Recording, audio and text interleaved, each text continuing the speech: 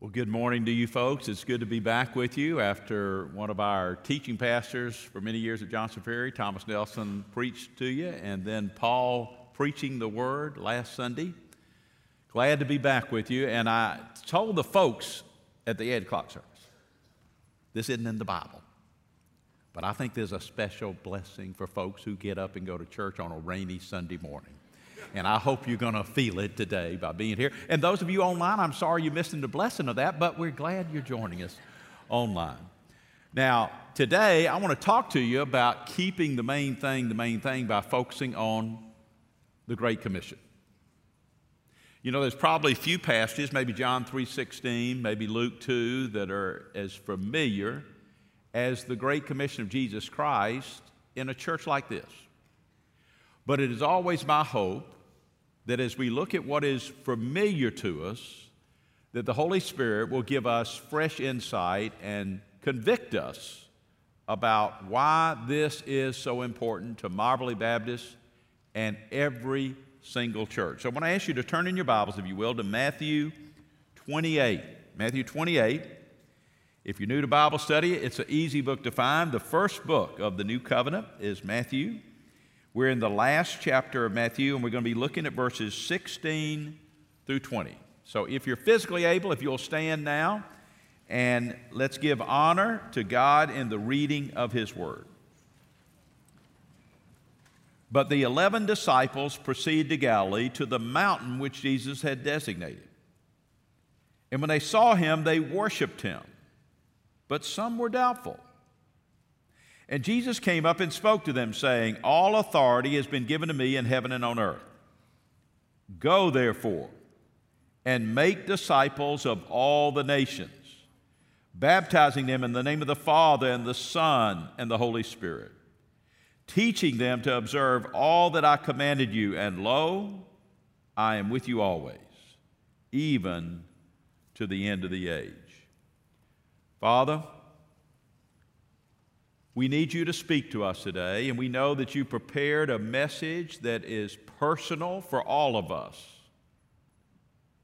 So, Father, as we stand before you to honor you as our King of Kings, we pray that our hearts will be receptive by the power of your Holy Spirit, and that we will focus on Jesus and the main thing. We pray this, Father, in Jesus' name. Amen.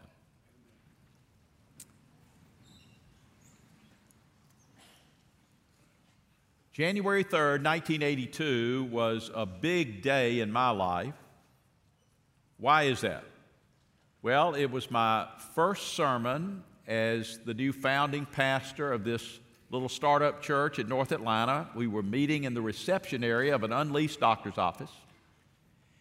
And in beginning like that, you wonder, what in the world do you preach in a setting like this? And the Lord led me to this text, Matthew 28, 16 through 20, in a sermon entitled God's Vision for the Church. And one thing that we can know from sure, because of what Jesus does for us in presenting the Great Commission, is that the mission of the church never changes. No matter what era you live in, no matter what your age, it never changes. The methodologies of ministry will change, but the mission that Christ has given His church is constant. So let's look at that today, beginning in verse 16. But the 11 disciples proceeded to Galilee, to the mountain which Jesus had designated. Now, this is another appearance of Jesus after His resurrection. Remember, He made about 10 to 11 appearances after His resurrection and before He ascended to heaven. And in the last message that I gave you on the Come to Jesus talk, it was one of those appearances. So we're going to have a little review. You may have already forgotten all that, but let's have a little review. What were the appearances of Jesus after His resurrection? First, to Mary Magdalene. Secondly, to women that were with Mary Magdalene at the tomb on the morning of His resurrection. Some biblical scholars put those two together. And then sometime that day, He appeared to Peter. We don't know what the conversation was about there. Later that day, He appeared to Cleopas and another man on the road to Emmaus. They were distressed that the man they felt that was Messiah had been killed, and They didn't know it was Jesus initially until they discovered who it was. And then that very night, the fifth appearance of Jesus occurred the night of his resurrection, as 10 of the 12 disciples were behind closed doors and they were scared to death. They were going to be arrested like Jesus and perhaps crucified like Jesus. But one disciple wasn't with them. And so 8 days later, Thomas, that one disciple who said he'd not believed till he saw the nail scars in his hand and his side, Jesus calls him out. And that was another appearance. And then after that, we also see that there was that come to Jesus talk where he appeared to Peter and 6 other disciples, and Peter and Jesus were reconciled. And then we see Jesus appearing to 500 people at once. Now, some of you that are skeptical, or if you have friends that are skeptical about the resurrection of Jesus Christ, some say, well, it was just people hallucinating because they wanted to believe Jesus rose. Well, psychiatrists will tell you that no two people have the same hallucination. That doesn't happen. So 500 people at once all seeing Jesus alive, that's just more historical evidence that the resurrection actually occurred. Then he appeared to James, his brother. His siblings were skeptical about it. But he appeared to James, and James became one of the key leaders in the church. And then this appearance that is told to us was on a mountain in Galilee. Now, if you ever go to Israel and you go to the Sea of Galilee, there are mountains on all sides, or really every part except the part where the Jordan River drains out. And those mountains were where Jesus went when he wanted to pray early in the morning or sometimes all night in seeking the Father's will before a big decision. And so I imagine it was a mountain around the Sea of Galilee where so many of these disciples would be familiar. And he told them, go and meet me there. So they are coming to Jesus in what was the 10th or 11th appearance. And then they had the final appearance when he ascended to heaven from the Mount of Olives. But this is not the Mount of Olives. This is a mountain around the Sea of Galilee. And they went because they trusted Jesus. They had faith in Jesus. He had commanded them to go there. And the way that we show Jesus we love him is to obey his commands. So they went with the expectation that he was going to show up. And when he shows up, this is what is said in verse 17. When they saw him, they worshiped him, but some were doubtful. Now, I would say worship is an understatement. They spent 3 years with Jesus. They know he's been crucified on the cross. He has been buried. He has risen again. This is another appearance. Well, understandably, they worship him. They know he's the Son of God. They know who he is. But then in that verse, it says some were doubtful. Can you imagine? The man is risen from the dead, and he's had all these appearances to them, and some were doubtful. Now, I've got a confession to make. When I was a young pastor, I gave the disciples a fit about this. I just gave them a fit. How sorry could they be to be doubting when he has risen from the dead? And I really think I was pretty stupid on my part. Because the context in verse 18 really explains that. Look at verse 18. And Jesus came up and spoke to them, saying, all authority has been given to me in heaven and on earth. Now, understand this. This appearance of Jesus with the disciples on a mountain around Galilee was a time when the disciples are already clear what the mission is. We're going to look at the mission. He reiterates the mission. And he reiterates the mission kind of like a coach giving a last-minute pep talk in the locker room for the game, kind of like a commanding officers before the troops are going out into battle, just helping them to stay on what is the main thing. But at this point, they already know the mission. He's been spending time with them. He spent 3 years with them. I don't believe they were doubting Jesus. I believe they were doubting themselves. Because Jesus had given them a doubt-sized challenge. Here are ordinary guys, 11 men. They haven't been to Bible college. They haven't been out of Israel. Some of them are probably illiterate. They didn't have any cars, any trains, any planes, any fax machines, any emails, any radio, any TV. They were just ordinary guys with very little training, and they were to go and bring the gospel to the whole world. Wouldn't you have doubts? I mean, that's an overwhelming challenge. So I think what they're dealing with is their own personal doubts and inadequacies, as God has given them what I call a doubt-sized challenge. In other words, a challenge that is so big that any intelligent human being is going to understandably have some doubts about themselves and being able to carry it out. And so in verse 18, he comes up and he reassures them. All authority has been given to me in heaven and on earth. In other words, all the power they need to fulfill this mission is there in Jesus. They are to keep their focus on Christ, and then he reiterates the mission. Look at verse 19. He says, "Go therefore and make disciples of all the nations, baptizing them in the name of the Father and the Son and the Holy Spirit, teaching them to observe all that I commanded you." Now, the first thing he says is the command to go. But do you realize that Greek word also can be translated as you are going? Now that helps. Because then we realize if you're a follower of Christ, you're called to be a witness for Christ. So as you are going to work, as you're going to the grocery store, as you're going hunting with your buddies, as you're going to school, as you're going about life, we're to make disciples. We're to reach people for Jesus Christ. We do that as a witness. Now, a witness is someone who tells what they know. If you don't have a relationship with Christ, you're obviously not a witness. But if you do have a relationship with Christ and you live a sorry life, your verbal witness is not going to be taken seriously. If you do live a life that is devoted to Christ, then your verbal witness is going to have more power, because our witness is with our words and with our actions. It is both. You can't separate the two. So the command is to go. You may be sent out to the remotest part of the earth, but as you're going, you may go to the grocery store and just get in a conversation with somebody. And it could be a divine appointment, an opportunity to talk to them about the Lord.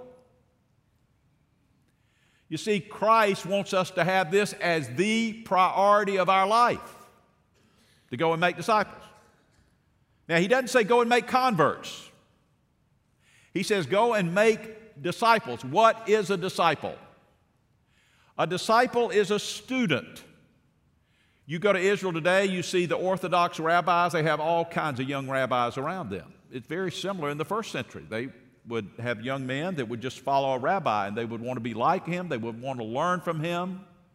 Well, to be a disciple of Jesus is to grow in Christ-likeness. That means to have more of the spirit and the character of Jesus, allowing the Holy Spirit and the teaching of the Word of God to shape your life into becoming more and more like Christ. That's what it means to be a disciple. And a disciple has a mission. And that is what Jesus is talking about, to go and make disciples. Now, think about it this way. Think about the Nick Saban School of Coaching. Do you realize there have been 16 college head football coaches that worked with Nick Saban before that? 9 of them in the SEC. Hey, you Aggie fans, you got one of them. I mean, Kirby Smart in Georgia, Jimbo Fisher, A&M. I mean, there's all kind of Saban disciples out there. You might note not a single one has ever beaten him yet. I mean, he's taught them pretty good.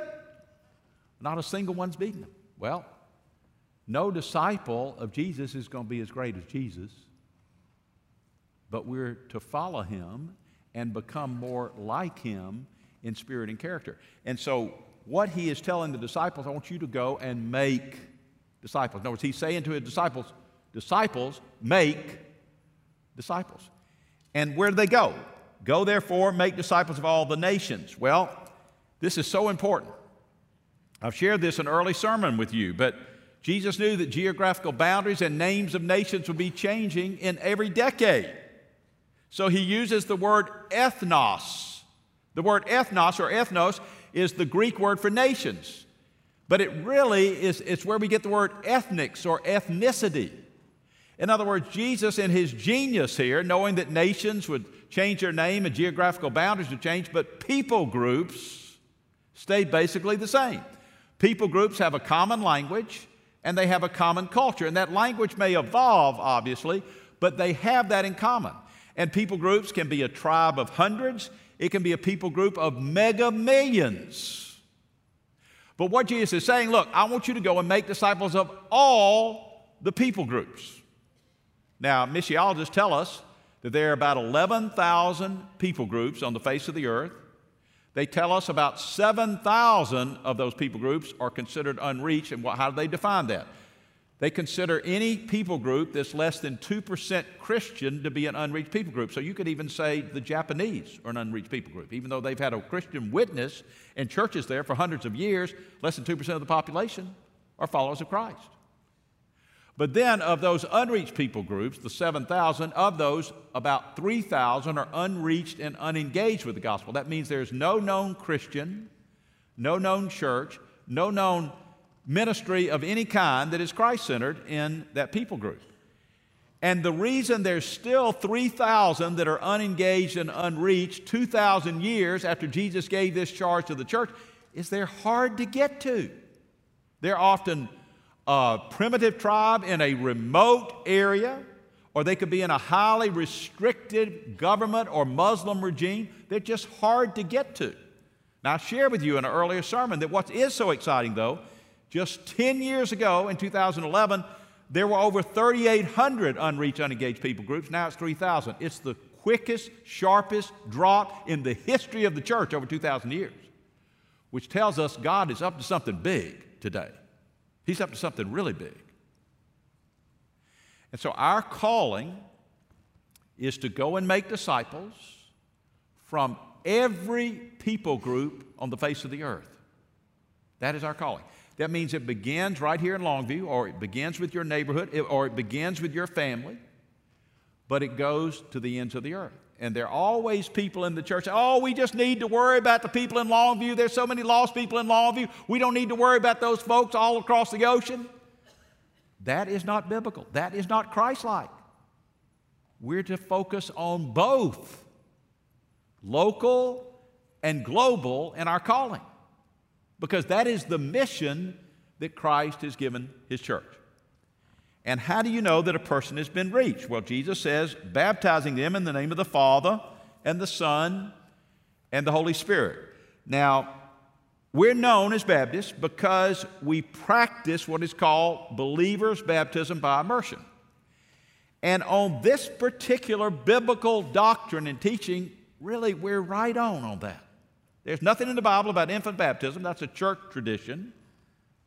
All you see in Acts, all you see in the New Testament, is that when a person decides to follow Christ, to become a disciple of Jesus, a follower of Jesus, the first thing we're commanded to do is to be baptized. Why?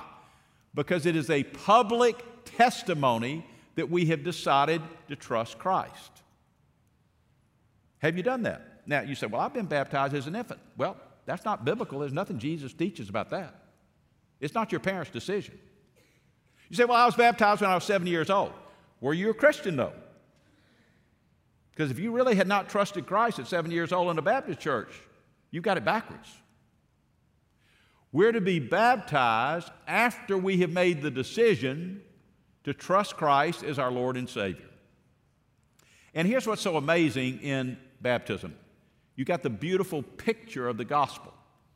A person goes into the water, goes under the water, rises up out of the water. It's a picture of the gospel. Christ lived, He died and was buried, He rose from the dead. You've got that beautiful picture. You also see an outward symbol as a person has had their heart cleansed by what Jesus has done for us on the cross. They're testifying of that with the outward cleansing of the water. Now, nobody gets saved in being baptized. Nobody gets saved. You don't have to be baptized to be saved. But if you're going to be obedient to the command of Christ, that we be public in our testimony of following Christ, then you want to be baptized. Now, as you think about the mission of the church, and maybe you've been in Moberly for many years, but you've never been baptized as a believer, you really want to get that right. You really do.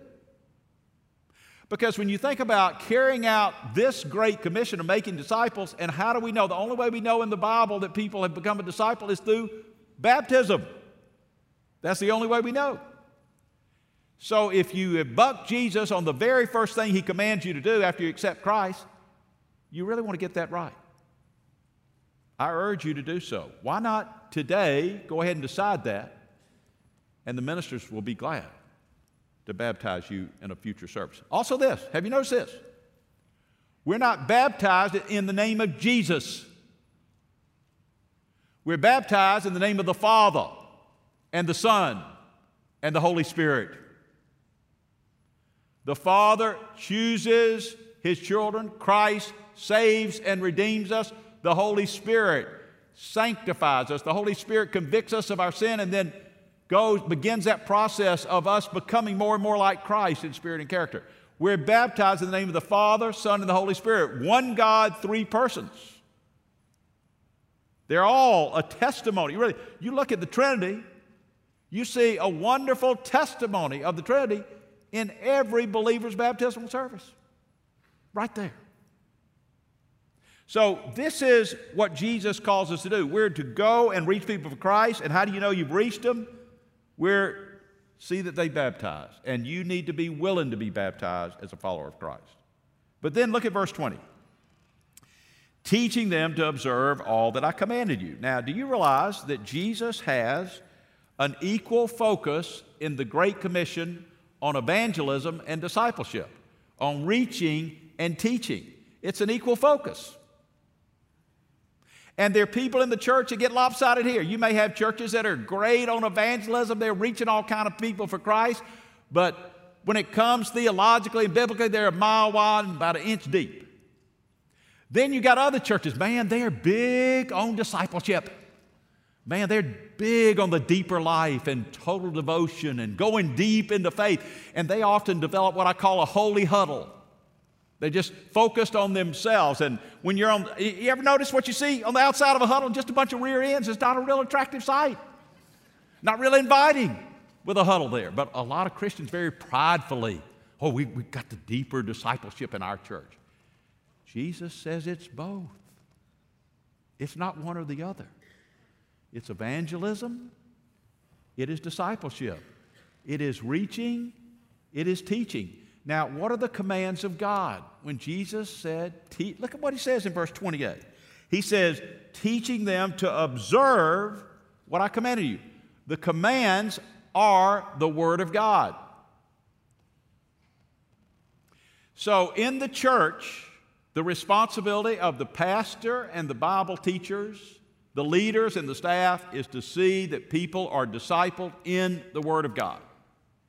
As you're praying for your pastor search team here, pray that the man that is called here will be true to preaching and teaching the commands of God. That is the Word of God. Because the reality is there will not be discipleship unless the Word of God is preached and taught. Otherwise, you get man's opinions, and a lot of that stinks. So Jesus is saying it's reaching and teaching. It's reaching and discipling. It's an equal emphasis. And churches tend to get lopsided there. It is both. And in the preaching and teaching, now listen, are you listening? In the preaching and teaching, the goal is not to build up a lot of Bible knowledge in the people in the church. The goal is not to build up a lot of Bible knowledge in the people in your Bible study. The goal is to make disciples. That's the goal. And if you're a Bible teacher here at Marblehead, whether it's this campus or the Marshall campus, you want to have as your prayer every time you're preparing to teach the Word, Lord, help me to remember this is about making disciples. This is not about spoon-feeding them all kind of biblical knowledge. It is about making disciples. And here's the key, if you know you're doing it. Disciples make disciples. So if you've got the same folks in your Sunday Bible study class, hadn't been a whole lot of change there over the last 3, 5, 10 years, you ain't making disciples, you're just building up Bible knowledge. You've forgotten the purpose of why we teach the Word and preach the Word. It is to make disciples. How are you doing there? Jesus makes it very simple. to reach and to teach. How are you doing? Well, look at what he says at the end of the Great Commission. He says, and lo, I'm with you always, even to the end of the age. Now, I want you to think about what Jesus does here. In verse 18, Jesus reassures him with his power. All authority has been given to him on heaven and earth. But now, at the end of this overwhelming, doubt-sized challenge of reaching every people group with the gospel on the face of the earth, he says, I'm going to be with you. I'm going to be with you. In other words, the Lord Jesus is giving us a great promise. He is never going to desert us. And do you realize what that means with the power of Christ, as he reassures him up front, and then the promise at the end? It means that the work of the church is going to be completed one day. And you may live in a culture with a godless government. You may live in a culture where all kind of Christians have sinned and fallen into sin, and you've been so disillusioned and disappointed. You may live in the most difficult situation on the face of the earth, but the work of the church is going to be completed. And the decision you and I have to make is, are we going to join in with what is the most important work on the face of the earth? Or are we going to sit on the sidelines and miss out on the main thing Christ has called us to be and do? What's your choice? What's your choice? How about yours? What's your choice right here? What is your choice? Are you willing to obey Christ and go and make disciples over the whole earth, teaching them, baptizing them? Are you willing?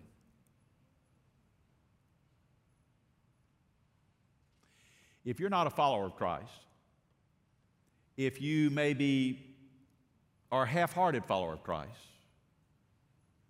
but the Holy Spirit is speaking to your heart with conviction today that, you need to stop being on the sidelines and get in the game and be a part of the greatest and most important work on the face of the earth, this can be your day to decide that. Don't miss it. If you're not a follower of Christ and you realize your life is missing something because you need something bigger than yourself, what could be bigger than being a part of the body of Christ in a doubt-sized challenge that is so big and so overwhelming that the only way we're ever going to see it fulfilled is by the power of God Himself? Don't miss that. That's why you're here. But the Lord loves you so much that He lets you make the decision if you want to obey His command and not only be a disciple, but also make disciples. So what's it going to be? What's it going to be in your life? What's it going to be for Mobberly Baptist? Could it be in this waiting time in the life of this church that God is preparing your hearts for the greatest days in the history of Mobberly when it comes to making disciples of all people groups? Could it be? Don't miss this opportunity to join in on the mission of the church in the greatest and most important work on the face of the earth. Let's pray. Father God, there are bound to be people here today that don't know you, or those cultural Christians who've been feeling they're a Christian because they have a lot of head knowledge about Christianity, but they've never really given their heart to you. They're just continually sitting on the sidelines, not in the game. Lord, may this be a turning point for some folks that are here today, whether they're joining us online, whether they're here in person. Father, I pray for those who need to trust Christ, that they will not only believe that Jesus is the Son of God, but they'll also know that He paid the penalty for their sins on the cross, and He rose from the dead to conquer sin and death, and gives us an opportunity to decide if we're going to follow Him, if we're going to trust Him.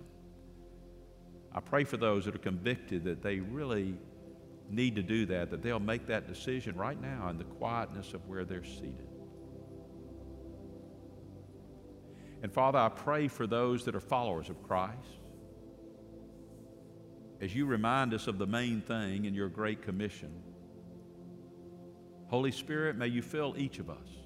Fill us now with a fresh conviction to fulfill the role that you are giving us when it comes to your Great Commission. Oh, Lord, may you do a great work in the lives of individuals here. Lord, there are people here that are Christian, but they've never obeyed you in believers' baptism. They've never been baptized after they accepted Christ. I pray that they'll confess they've had it backwards. They've been out of whack there, and they'll get that right. They'll decide to get it right today.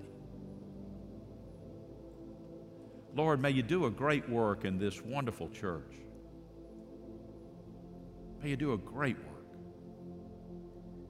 where this church is truly a place that keeps the main thing by seeking to fulfill its part of your Great Commission. Oh, Lord, may it be. For we pray this prayer in Jesus' name. Amen.